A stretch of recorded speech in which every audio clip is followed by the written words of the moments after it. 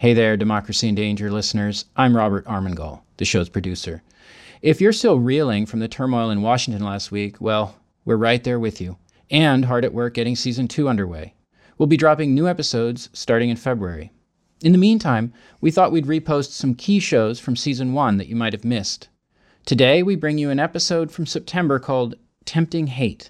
It features Cynthia Miller Idriss, an expert on violent extremist movements and their recruitment strategies. As investigators work to find and prosecute those involved in the January 6th assault on the U.S. Capitol, it's important to look back and ask how white nationalists radicalize their followers, especially young people. Please stay with us over the next few weeks as we continue to drop some of our earlier shows. And while you're at it, check out the special episode we produced last week, Insurrection.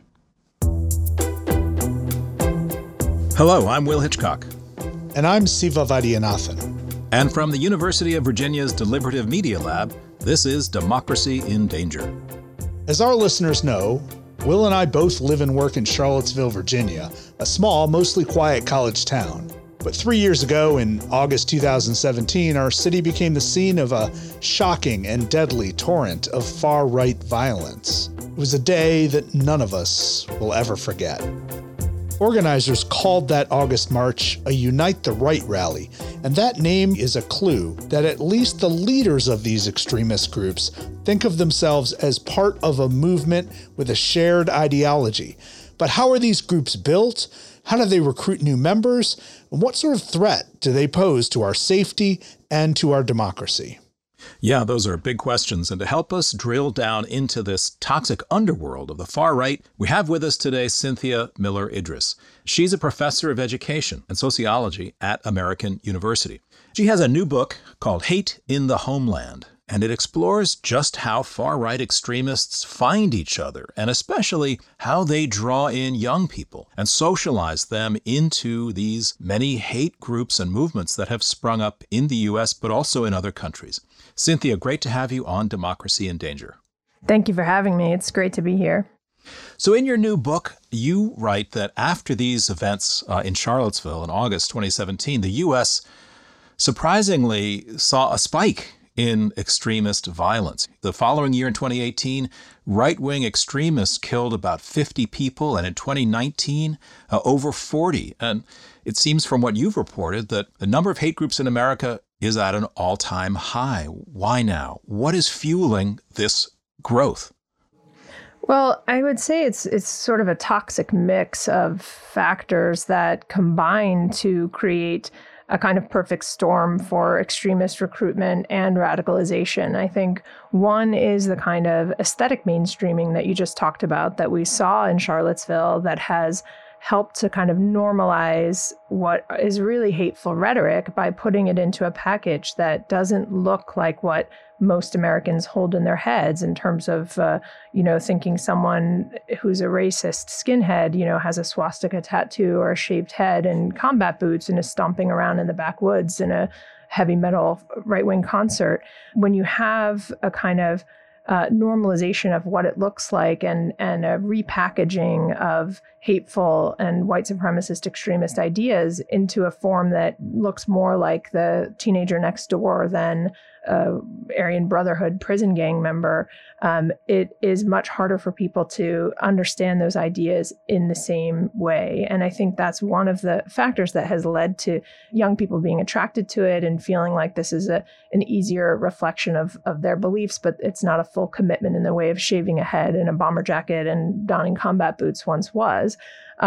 But of course, it's not, it wouldn't be attractive if the ideas didn't also resonate. And I think we're seeing simultaneously a mainstreaming and normalization of the rhetoric around anti-immigration, elected leaders using hateful rhetoric, a very polarizing election climate in 2016, and a legitimation of white nationalist kind of sentiments from the Trump campaign, and then later from other elected officials as well on the local level and state level. And so we had this kind of combination of factors combined with global growth. And I think that's a really important thing to note is this isn't just an American phenomenon. In fact, we may be driving some of the so-called alt-right and the modernization of the movement here, but a lot of the inspiration comes from Europe. There's a lot of copycat kind of inspiration from things like the Christchurch terrorist attack that mobilize a global network and global dialogue around this. And so it's certainly not just an American problem.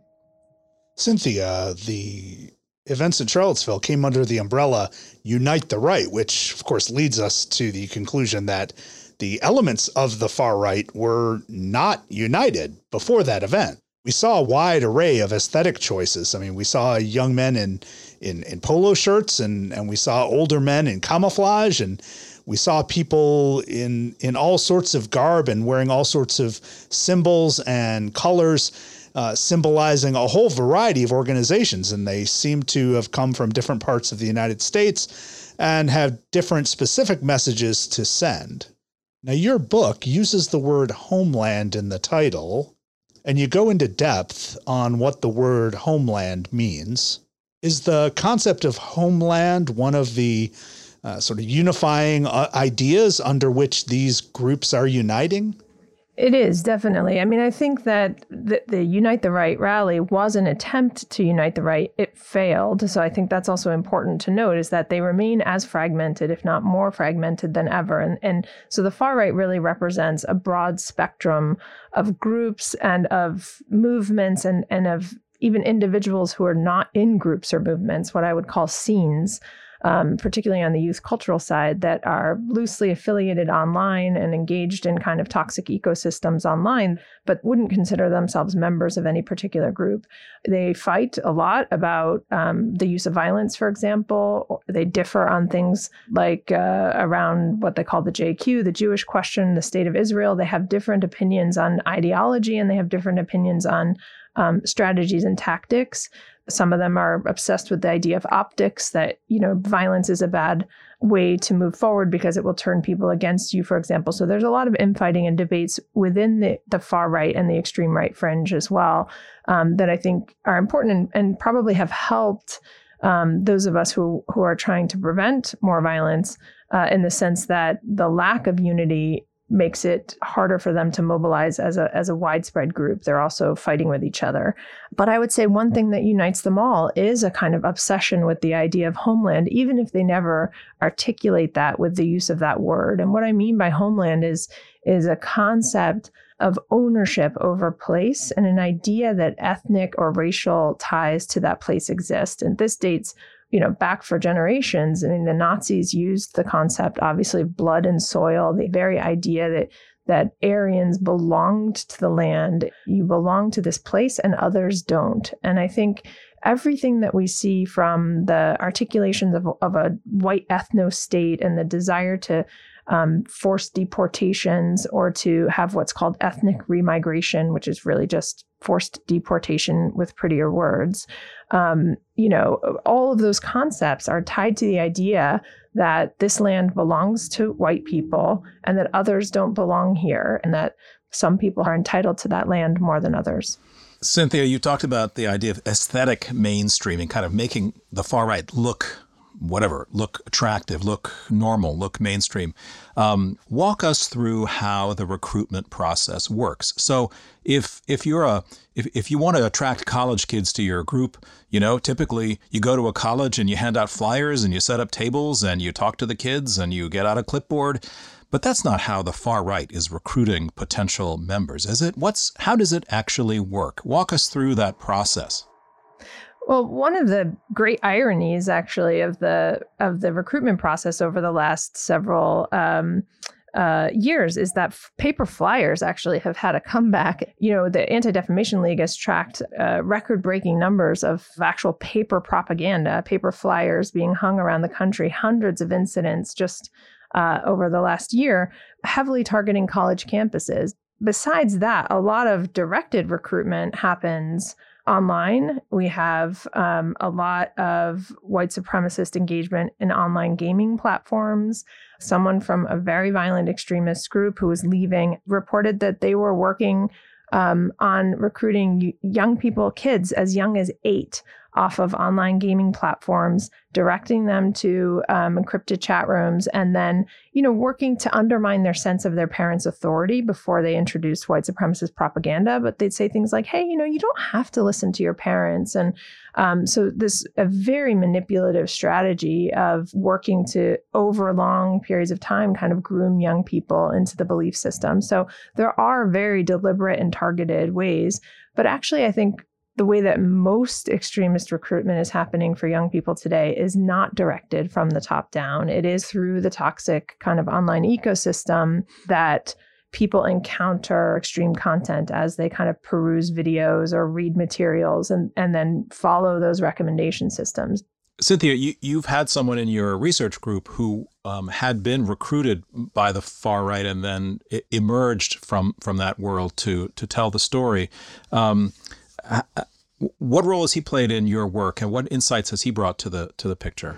Yeah, we work full time with Caleb Cain, who's a former alt-right and has been an indispensable part of our team, among other things, in running a kind of youth cultural advisory board for us that helps us vet ideas for interventions. Listeners may know his story from a New York Times story about his descent, as he called it, into the alt-right rabbit hole that he created a viral video about, that really shed a lot of light on how those YouTube algorithms can sort of inadvertently direct people toward ever more extreme content. There have been some tweaks to those algorithms that are trying to change that. I know there's a lot of social media efforts to disrupt those algorithms and change the way that pattern happens. But I think a lot of people, are drawn into this by searching for something online, maybe about depression or, Googling something, looking something up in a search engine, landing on white supremacist content because it shows up in the search results, or watching a video that then recommends another video that is more extreme, and then gradually encountering this and feeling like they've uncovered something. They've discovered the truth with a capital T that explains all the things that they don't understand or didn't understand before. It wraps up all the uncertainty in their lives into a neat little package of us versus them, of black and white, of very clear responses to, whatever's going on in your life, and gives you a scapegoat to blame. So, Cynthia, what you're describing in that last illustration sounds a lot like a grand conspiracy. And we've read a lot in recent months about QAnon, one of these grand conspiracy theories with multiple levels and multiple stories and multiple explanations, and it's constantly changing. And we've seen the QAnon messages echoed from the very top, from the President of the United States. So we see this very strange cultural phenomenon. But QAnon, to my knowledge, is not explicitly a white supremacist movement, although I think we could count it as a far-right movement. Do you have a sense of the relationship between the far right and the white supremacist movements and QAnon? Yeah, I would say when I talk about the far right, there is this spectrum, and the white supremacist extremist part of that spectrum is one component. It is the part that I've spent most of my career studying, but there's this whole other range. I mean, the militia groups, the Boogaloo groups that we've seen recently with the Hawaiian shirts, the anti-vaxxers, some of those come from parts of the left spectrum and some of them now from parts of the right spectrum. So there's a kind of blending of a lot of these things that cut across some of the ideological components. And I would say QAnon falls into that category where it's not totally clear yet.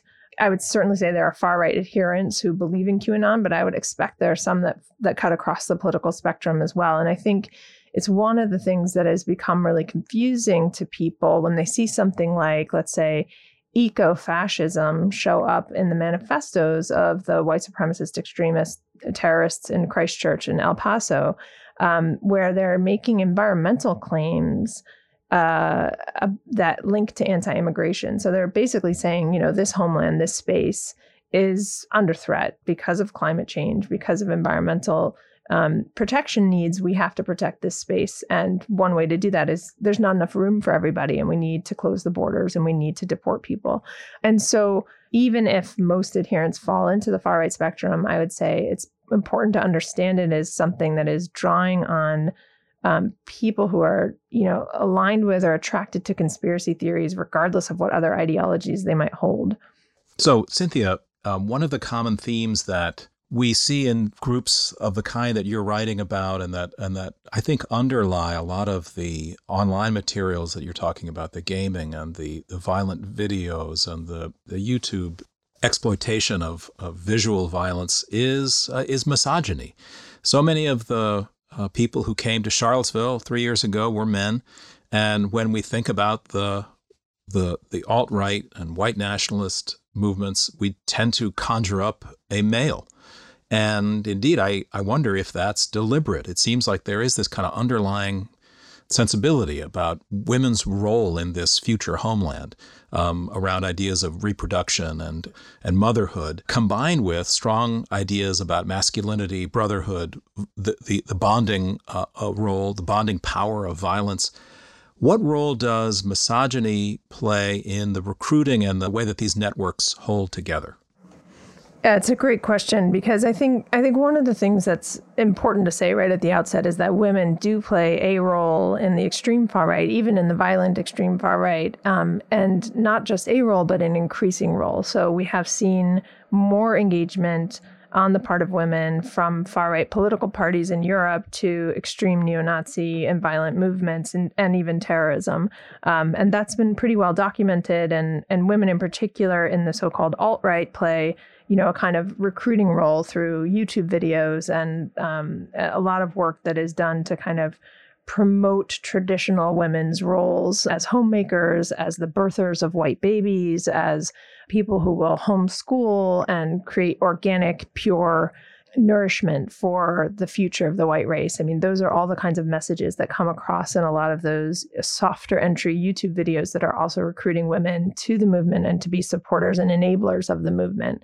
But that said, I mean, this is clearly movements in a spectrum that is dominated by the violence of men and by male engagement in a belief system that includes a sense of superiority and misogyny and a sense of ownership, even, I would say, over women and their bodies and what those bodies should be allowed to do in terms of reproduction and the control of reproduction.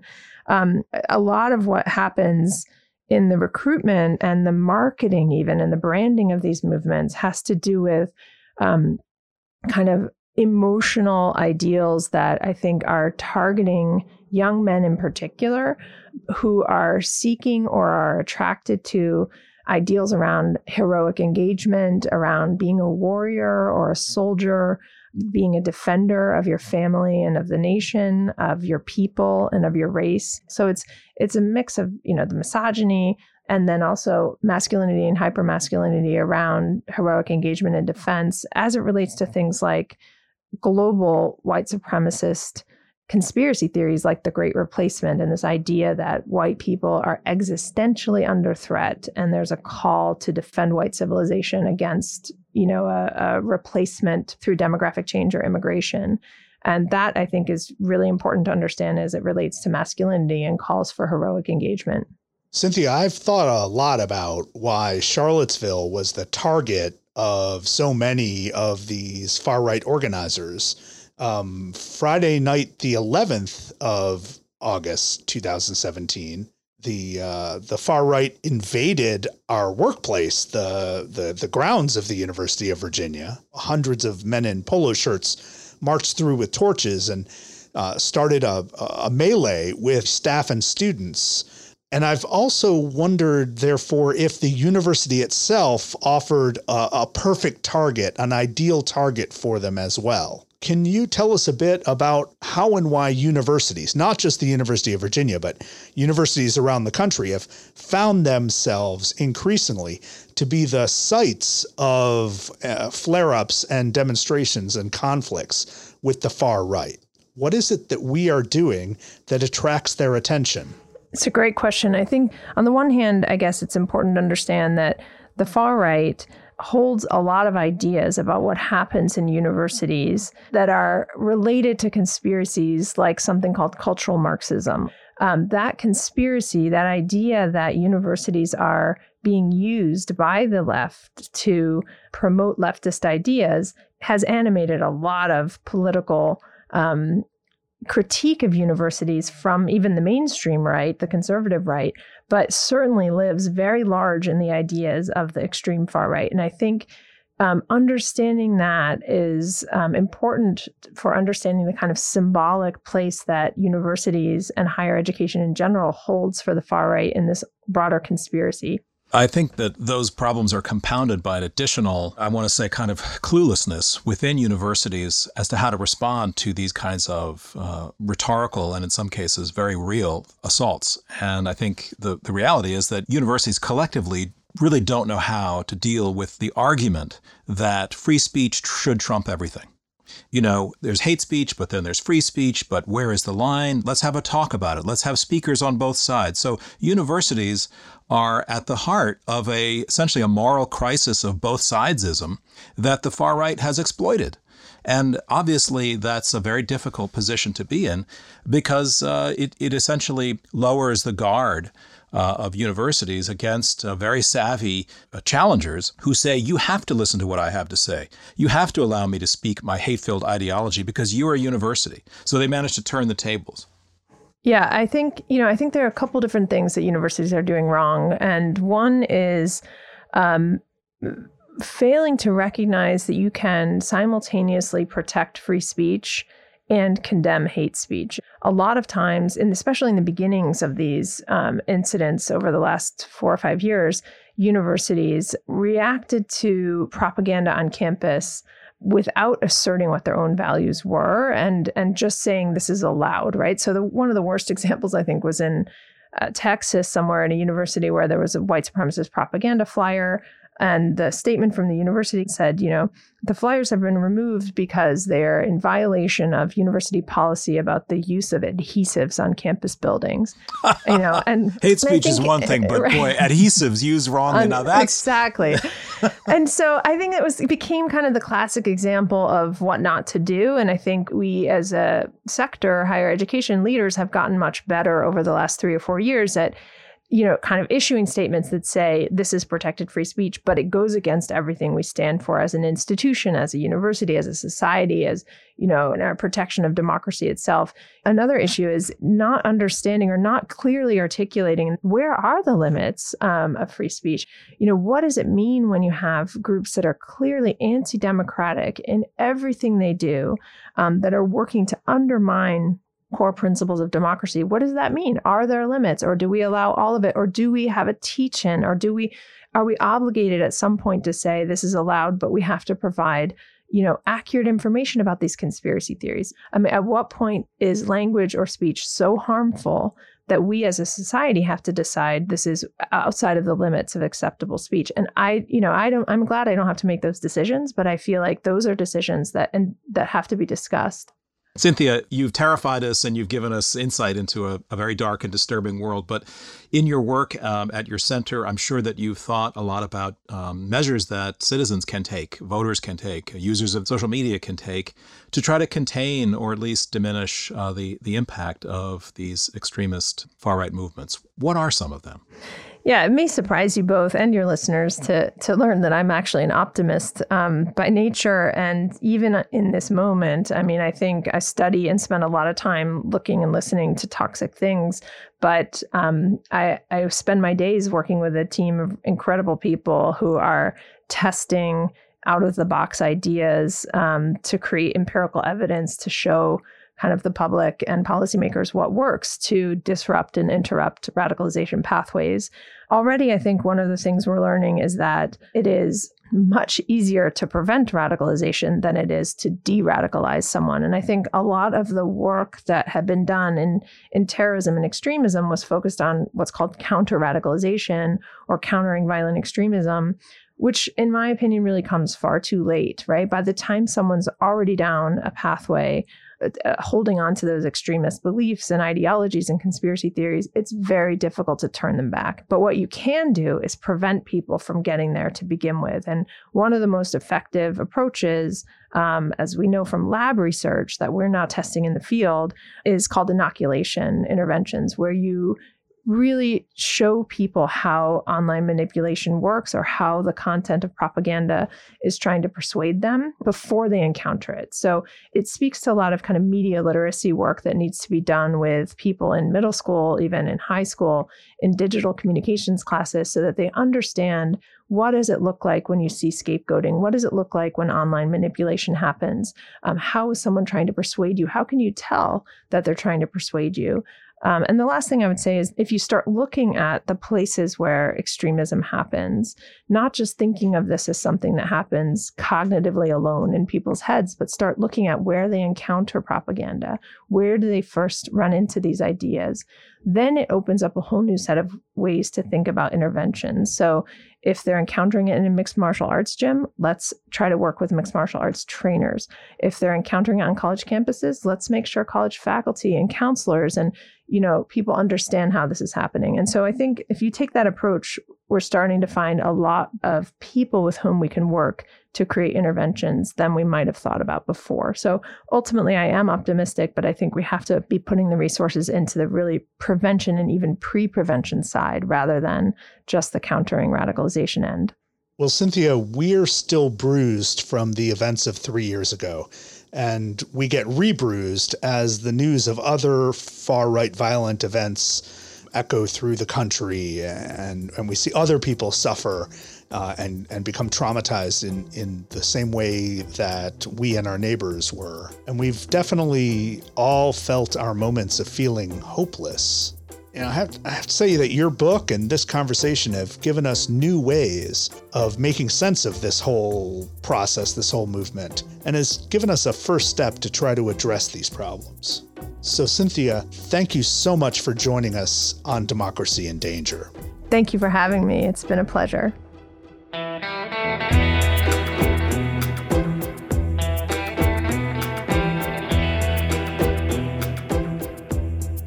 Ziva, after that discussion with Cynthia, I'm not going to use the word homeland without thinking about its resonance in the extreme far-right white supremacy community, because clearly they've endowed that term with a racist, essentially genocidal meaning, which is we want to clear out people who aren't like us. And this is a terrifying notion, but of course it does, as she said, it latches onto ideas, myths about ownership of land and people and cleansing that go back centuries. And it also brings out echoes with a theme that one of our earlier guests had talked about, Matt Hedstrom, when he talked about Christian nationalism as dominionism, the idea that the purpose of Christianity is to control the earth for certain social and religious purposes. And so this sense of claiming and owning and populating space is really powerful stuff. And Cynthia asks us to pay more attention to the dynamics of recruitment. One of the things I really like about her construction of the far right as her object of study, as opposed to merely white supremacy or white nationalism, is that it can include far-right movements and ideologies and cults like QAnon, like the incel movement and other misogynistic elements. So gender can be embedded in every part of this story and every part of this explanation. And it need not be bracketed off as something different. And we don't have to say, oh, here's our gender analysis and here's our race analysis. It was also a wake-up call for me, as if we need one, of just how much universities are contested territory, not just for those of us who live in university towns or work at universities, but for the far right itself. Universities are, in this imaginary, a place where a kind of cultural poisoning is happening. We're the last holdouts. And, that is kind of frightening because it's not about free speech. Well, let's just go to university and hear all the ideas. No, the ambition here is we can't have universities anymore. We shouldn't have them the way they're constructed because they're poisoning the body politic. Wow. I mean, I just feel that message needs to be heard within university walls much more than we're hearing it now. Absolutely. Universities are, to me, sites of cosmopolitanism. They're sprinkled and embedded in places all over the country, like Lincoln, Nebraska, and Ames, Iowa. these amazing institutions, people from all over the world come to those places to study. And, people move and open up labs and open up companies, and their relatives open up restaurants. And these things open up the United States of America to a whole flow of ideas and people and languages. So they are cosmopolitan institutions, and they are counterbalances to extreme nationalism. So it makes sense that they are the target and the enemy of nationalist movements. I mean, if you're a part of a nationalist movement, if you're a radical nationalist and you see a place like the University of Nebraska, it is deeply threatening. That is the place where the world comes to Nebraska to do amazing things. So that's a threat. The notion of not being rooted, of being a citizen of the world, and therefore not having a particular nationalist mindset, is historically a really controversial position. It's one of the things that was invoked in 18th and 19th and 20th century anti-Semitism. It's one of the problems that Jews presented to the anti-Semitic elements in Europe, is that they were cosmopolitan. It's a sense of identity that is not necessarily German or Austrian, but Jewish, and therefore it crossed borders. And of course, the first targets of the Nazis when they took power were university professors, many of whom were Jewish, but who were forced out of their positions if they could not be seen as loyal to the Nazi party. So universities have long been a target of the extreme right.